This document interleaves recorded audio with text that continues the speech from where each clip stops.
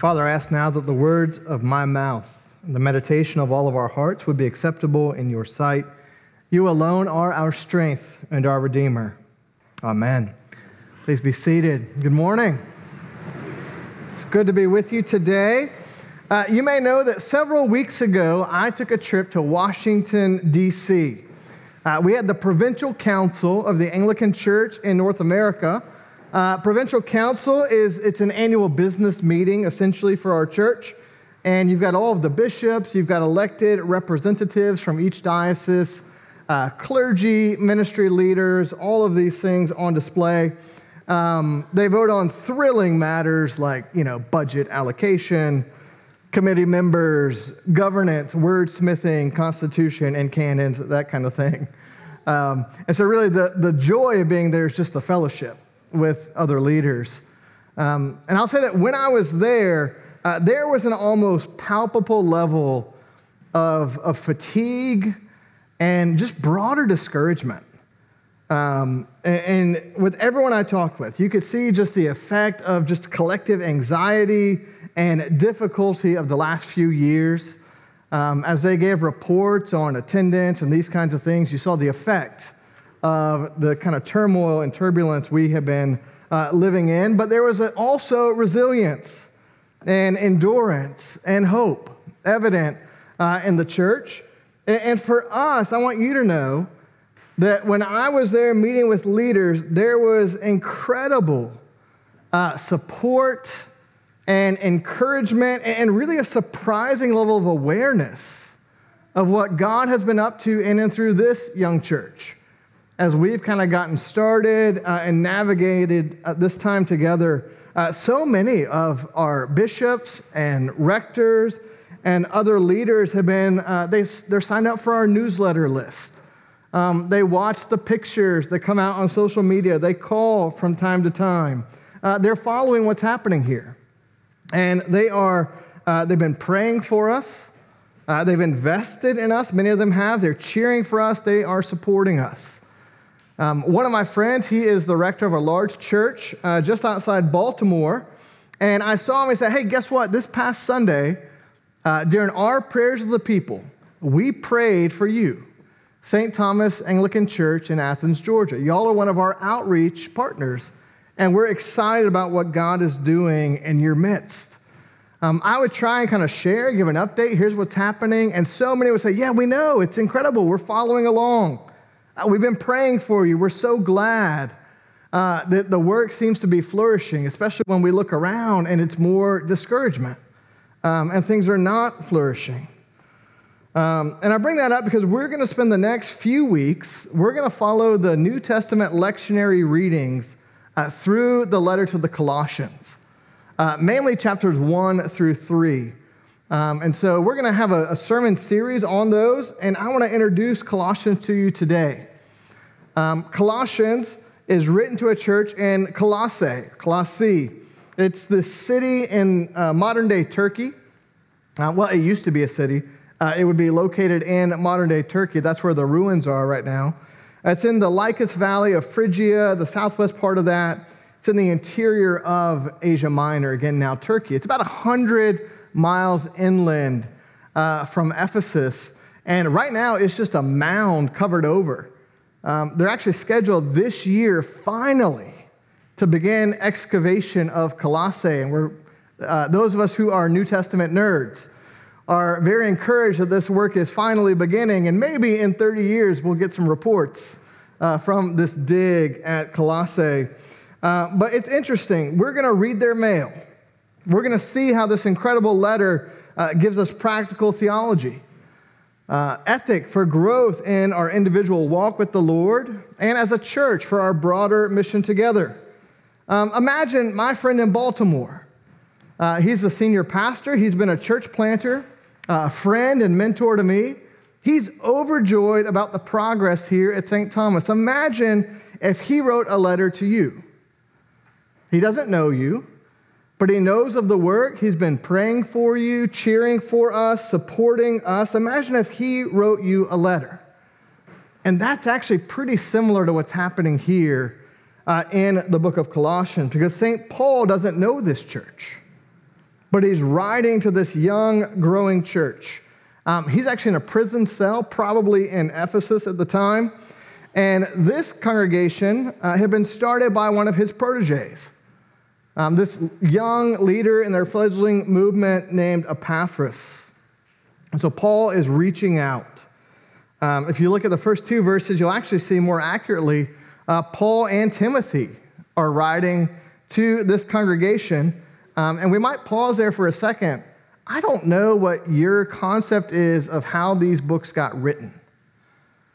I think today when we think of a writer, we think of someone who takes a retreat out to a cabin in the woods, and they seclude themselves for months and then emerge with a draft in hand. Maybe if that's the scriptures, they did that with a direct download from God. But what we see when we read the New Testament, especially letters like Colossians, where we get a little peek behind the curtain, these are missionary letters. And they're written from prison cells and on the run. I would say they're written by this broader missionary team. And in Colossians, we get the sense of that. This is not just Paul writing, it's Paul and Timothy. And later we hear that Onesimus has come, and he'll factor in Philemon, which we'll look at later in the fall. We learn about the letter bearer, the one who brought this letter to the Colossian church. There's this missionary team behind these letters in the New Testament. New Testament scholar Scott McKnight says we're to imagine Paul at work, sketching ideas, talking to his companions, composing drafts of his letters. Then they have to hire at considerable cost a scribe, a secretary, for the more official writing, and they'll probably write a letter for the congregation, and they'll write a copy or two for Paul and for his team. And then they have to either hire or find someone who can deliver the letter. There's not Amazon or FedEx at the time. And by the way, understanding that process, which I think fully happened under the guidance and inspiration of the Holy Spirit, actually gives us some sense of why some of the letters from Paul seem a little different thematically. There's different needs in those churches, and maybe the team said we need to express it this way. Maybe if some wording is different, it's just a different scribe writing that down. I just think that's helpful to know versus some maybe unhelpful ways people today might say, well, Colossians looks different than Romans. We don't even think Paul wrote it. I think that's actually anachronistic. They don't understand how these are the products of a missionary team. And sometimes we don't bring that out and just let folks know, like the evidence is right here in the text. There's nothing hidden to see that as we read the letter to the Colossians.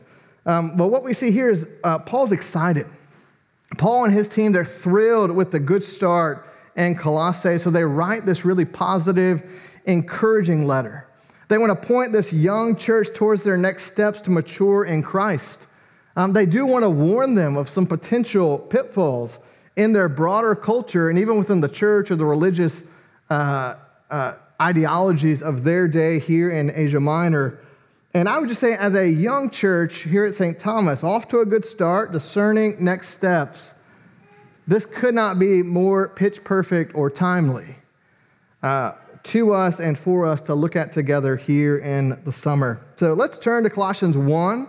We'll take this in two sections. First, verses 1 through 8, where we see Paul and his team are grateful for gospel growth. Then we'll look at verses 9 through 14, where we see their gratitude for the gospel fruit of this young church. And again, the first few verses, they're fairly standard format for a first century letter. If you've read a letter from Paul, this looks pretty familiar. Really, the most unique thing in Colossians is just Timothy's prominence, that we see him listed really as a co-author here. And notice, too, that Paul's authority, he doesn't know this church, so his authority is rooted in the authority of Jesus and in the very will of God. His tone is warm and affectionate. He's greeting those who he calls saints. He says, "You are faithful brethren, brothers and sisters." He extends greetings, and he again introduces us to this unique situation because most of the letters from Paul, they are to churches that he knew and usually knew well. He had either started those churches or he had been in extended correspondence with those churches or with those leaders. This is different because here he doesn't know them personally. There's not a prior relationship for him to lean on, so he leans on the authority he has from Christ. And the fact that he's writing to them, he's an apostle by the will of God, and he's excited that the growth of the gospel itself has momentum, that it's actually going beyond his individual immediate work spreading like wildfire. In fact, it's one of his proteges, Epaphras. If you read in the book of Acts, we learn about Epaphras. It looks like he came to faith in Ephesus, where Paul was at work, and then he took the gospel home to Colossae, and it took root. And it started to grow there just like it was growing everywhere. So Paul's thrilled. And by the way, they haven't met. But just because you haven't been properly introduced to a fellow brother or sister in Christ doesn't mean that you're not spiritual family. Doesn't mean that you're not united in the Spirit and in our common confession, united in the communion of the saints. And so for Paul, they haven't met, but they're connected. And not only that, he's been praying for them. Him and his team have been praying for them constantly. And the way he describes their good start in the faith is beautiful. And it's characterized by this familiar triad, these virtues, faith, hope, and love. He says, we always thank God. That word's Eucharist. We always thank God, the Father of our Lord Jesus Christ, when we pray for you, since we heard of your faith in Christ Jesus and of the love that you have for all the saints, because of the hope laid up for you in heaven. And I would say, while Paul is giving Epaphras kind of credit for getting this started, you could almost say that the primary agent of mission is the gospel itself. Paul kind of puts that into these verses. Later on, it becomes clear. This church, they're trying to figure out their next steps. How do we grow in our faith? And it looks like there's some teaching or philosophy, either in their broader culture or the religious circles in their day, who they would say, hey, here's a way to grow in mystical special knowledge. If you want access to real spiritual power, here's how you access it. And Paul wants to say, no. No, there's nothing more mystical or powerful than the gospel. There is no one more wise or worthy of adoration than Jesus. These aren't step one, and then you move on to bigger and better things. Growth in the Christian life, maturity in the Christian life comes through going deep in our contemplation and adoration of the gospel and the Lord Jesus. I mean, they're attracted to something mysterious. What is more mysterious than the Word became flesh and dwelt among us, full of grace and truth? What is more powerful than the very power that raised Jesus from the dead is at work in you? And the Holy Spirit, the person and power of God Himself, is filling the church with glory and beauty. Paul says you don't need to look out there to find something else. You need to look and see what God has given you already in the gospel and what He has done in and through Jesus. In verse 6, he's like, look, the gospel has come to you, as indeed in the whole world it is bearing fruit and growing, and it also does among you since the day you heard it and understood the grace of God in truth. The gospel is doing its work. The gospel is growing. It's been planted and rooted. It's flourishing and will bear fruit. There's a process underway. Bishop N.T. Wright says the main thing Paul wants to say in this passage is summed up in that idea. It's kind of a gardening illustration, right? He's delighted that the wonderful new plant of the gospel has been planted in Colossae, that it's bearing fruit and growing as indeed it is doing in the rest of the world. And I don't have enough time to really track this rabbit trail, but the thing you should know about Colossae is it's a little bit of a has-been city at this point. It's been overshadowed by other major cities in the region of Phrygia. No one cool lives in Colossae anymore. Nothing happens there. Nothing is exciting there. Within 5 or 10 years of this letter going to Colossae, a massive earthquake will decimate the city. They try to rebuild it, but that doesn't even take root because it's a has-been. I mean, it's so unimportant.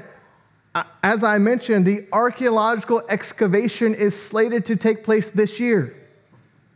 It's been 2,000 years, and we've not bothered to dig up Colossae because it's that much of a has-been, ignored city in the empire in Asia Minor, in Turkey. And just imagine that you're in this has-been, nothing happens, nothing comes their city, and Paul says the gospel, this worldwide, world-changing gospel has come to you, just like it has throughout the world. You're not being left out of this like you're being left out of everything.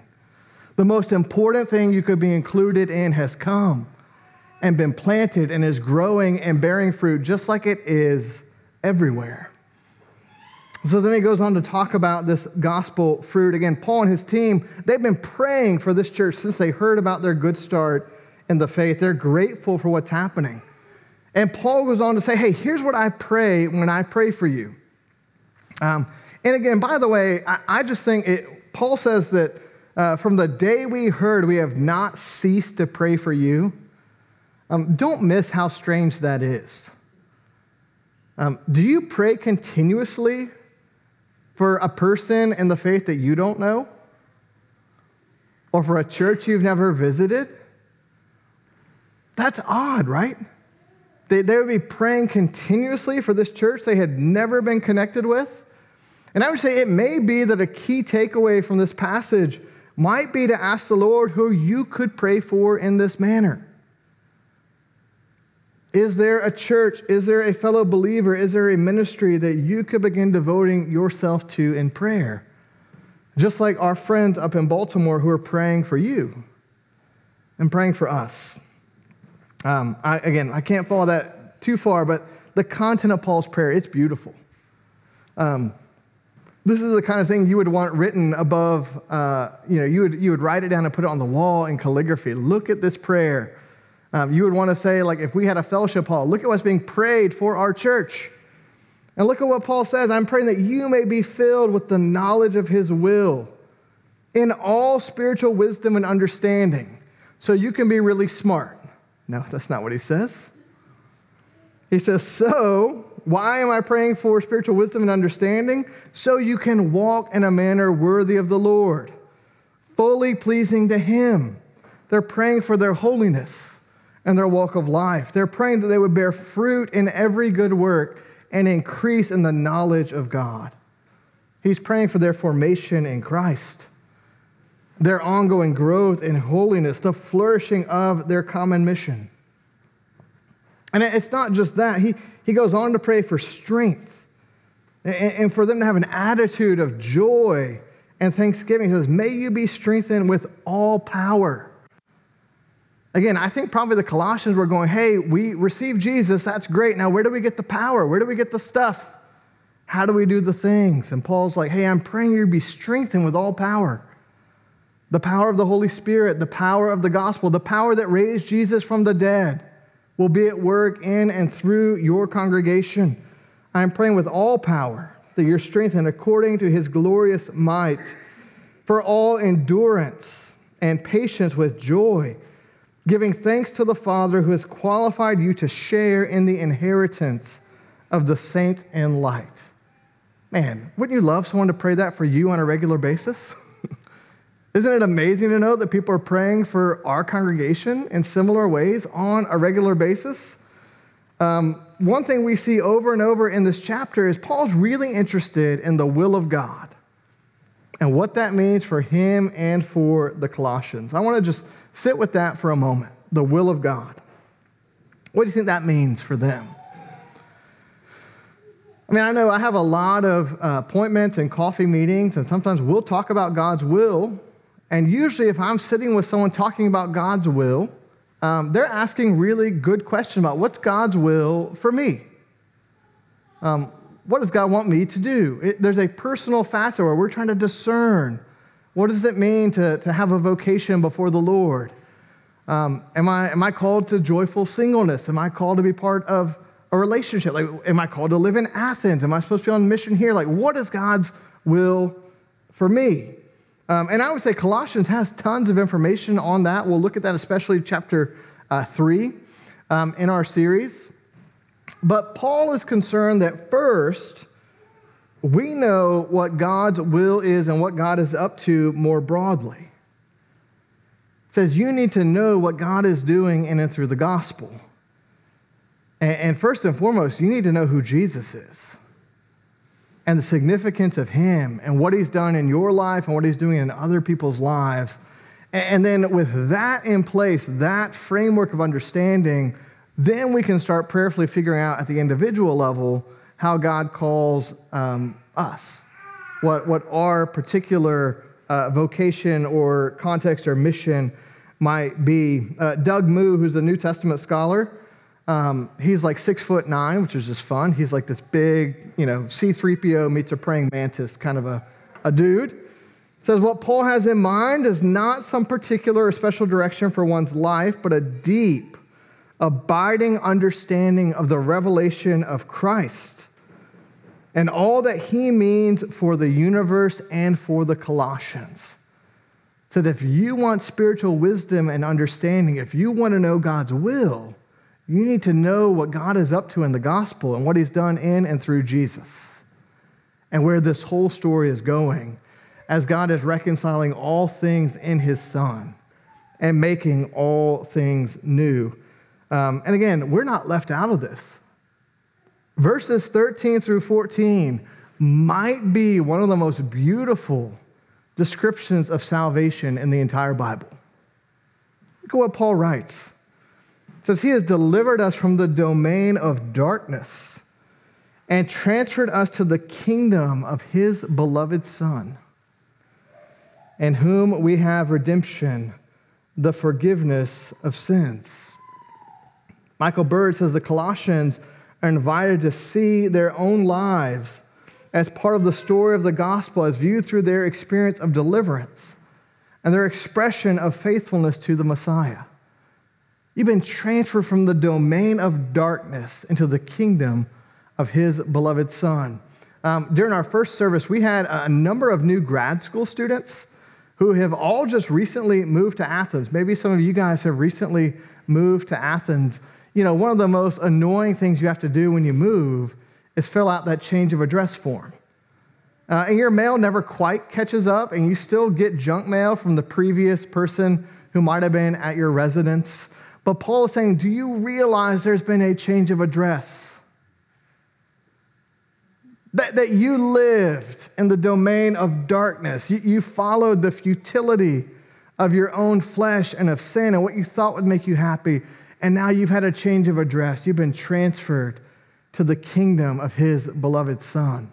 And there's so many ways that you can see that fleshed out in the scriptures, from the Exodus, from when God's people are brought back from exile. I actually think one of the most interesting ways we can see this is the parable of the Good Samaritan that we had read, the gospel reading today. I don't know if you've studied the parable of the Good Samaritan recently. Usually when I hear that parable taught, it goes something like this. They're trying to figure out what it means to be faithful. They're trying to figure out who is the neighbor of this scribe who sought to justify himself. Jesus tells this parable. This man went down.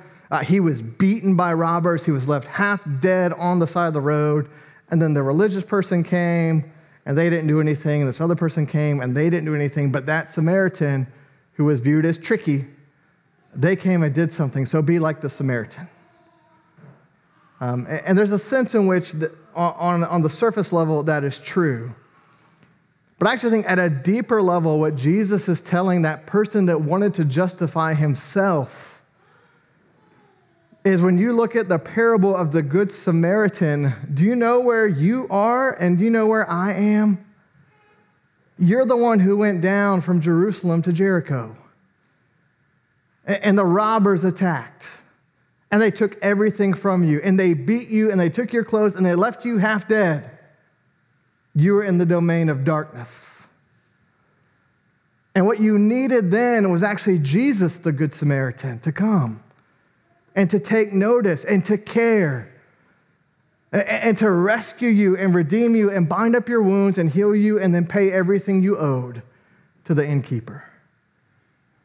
That's what it means to say he has delivered us from the domain of darkness and transferred us to the kingdom of his beloved Son, where Jesus redeems and restores and takes care of us and heals us, in whom we have redemption, the forgiveness of sins. He wants them to remember that, to remember what it was like to live apart from Jesus, and to lean into that as they think about growing in their faith, because he does want them to grow. He wants them to mature. That towards the end of chapter 1, Paul writes, "To them God chose to make known how great among the Gentiles are the riches of the glory of this mystery, which is Christ in you, the hope of glory.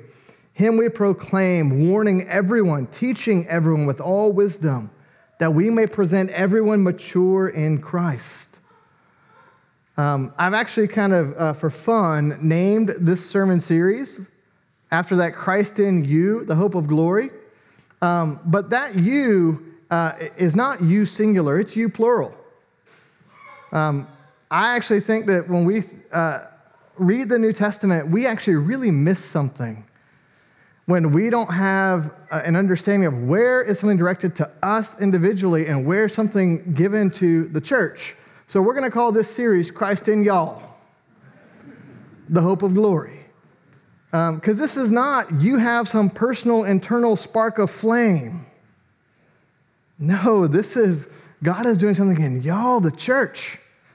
The Spirit is indwelling and empowering y'all, the church. That's the hope of glory, the very presence of the risen Jesus in the midst of his people, bearing fruit and maturing. Bishop N.T. Wright says what they need to know if they want to grow as Christians, increasing in wisdom, power, patience, and thanksgiving, is the centrality and supremacy of Jesus Christ. Because the more they get to know and know about Jesus, the more they will understand who the true God is, what he's done, who they are as a result, and what it means to live in and for him. The Christian faith isn't simply a particular way of being religious or being saved or anything like that. It isn't simply a different way of holiness. It's about Jesus Christ. In period. And as I was thinking about how this letter could speak to us as a young church, I was thinking about just the last kind of few years. Man, there's been so many conversations that we've needed to have, new conversations, to try to figure out, what's it mean to be faithful in the midst of incredibly complex and contentious times?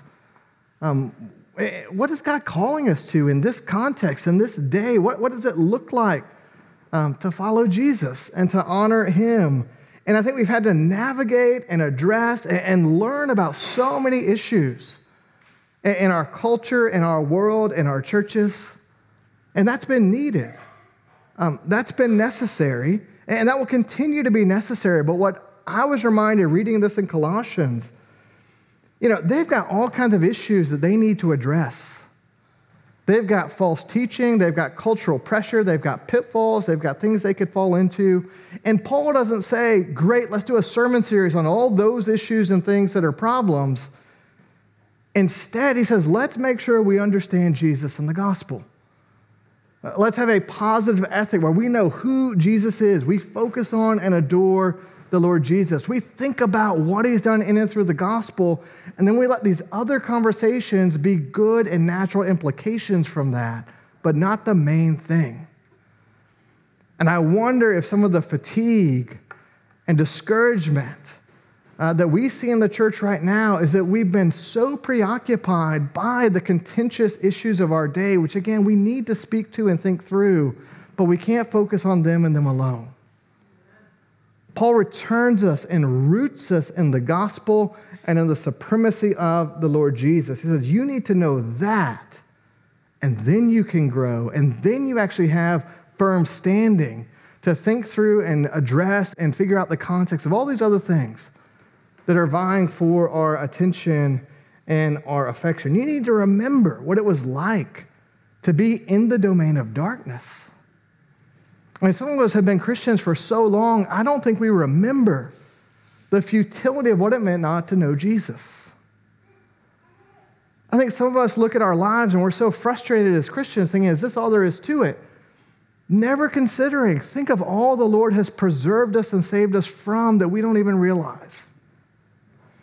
I mean, if I look back and think about the path I was on as a teenager, I mean, like, I can be a jerk today, but man, if I think about the kind of person I would be with decades of just living for myself, it'd be horrendous to think through. Paul says, remember who you were.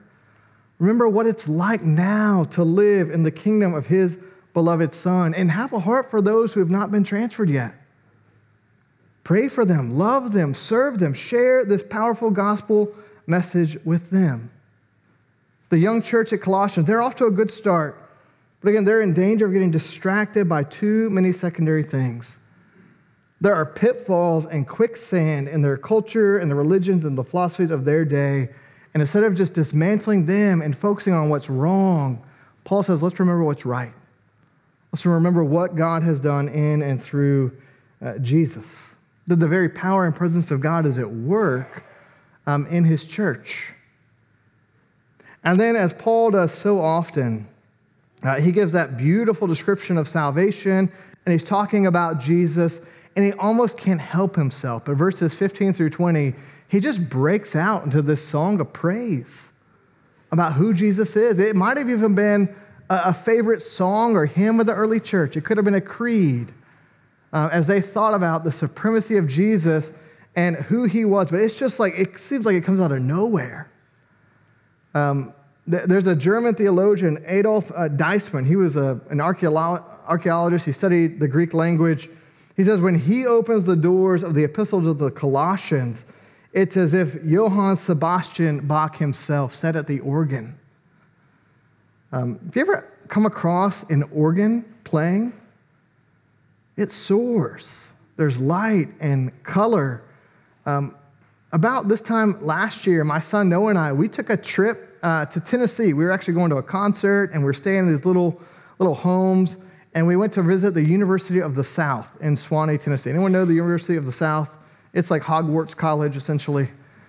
And, we started kind of poking around in different doors to see what we could see. Noah's, he's going to be looking at colleges soon. He's only seen like big UGA. So I was like, let me show you this kind of cool, smaller liberal arts Christian college, it used to be Christian college, University of the South. But we opened this one, it's their main chapel, and we opened the door, and it was unlocked. It was like the first door we had found that was unlocked.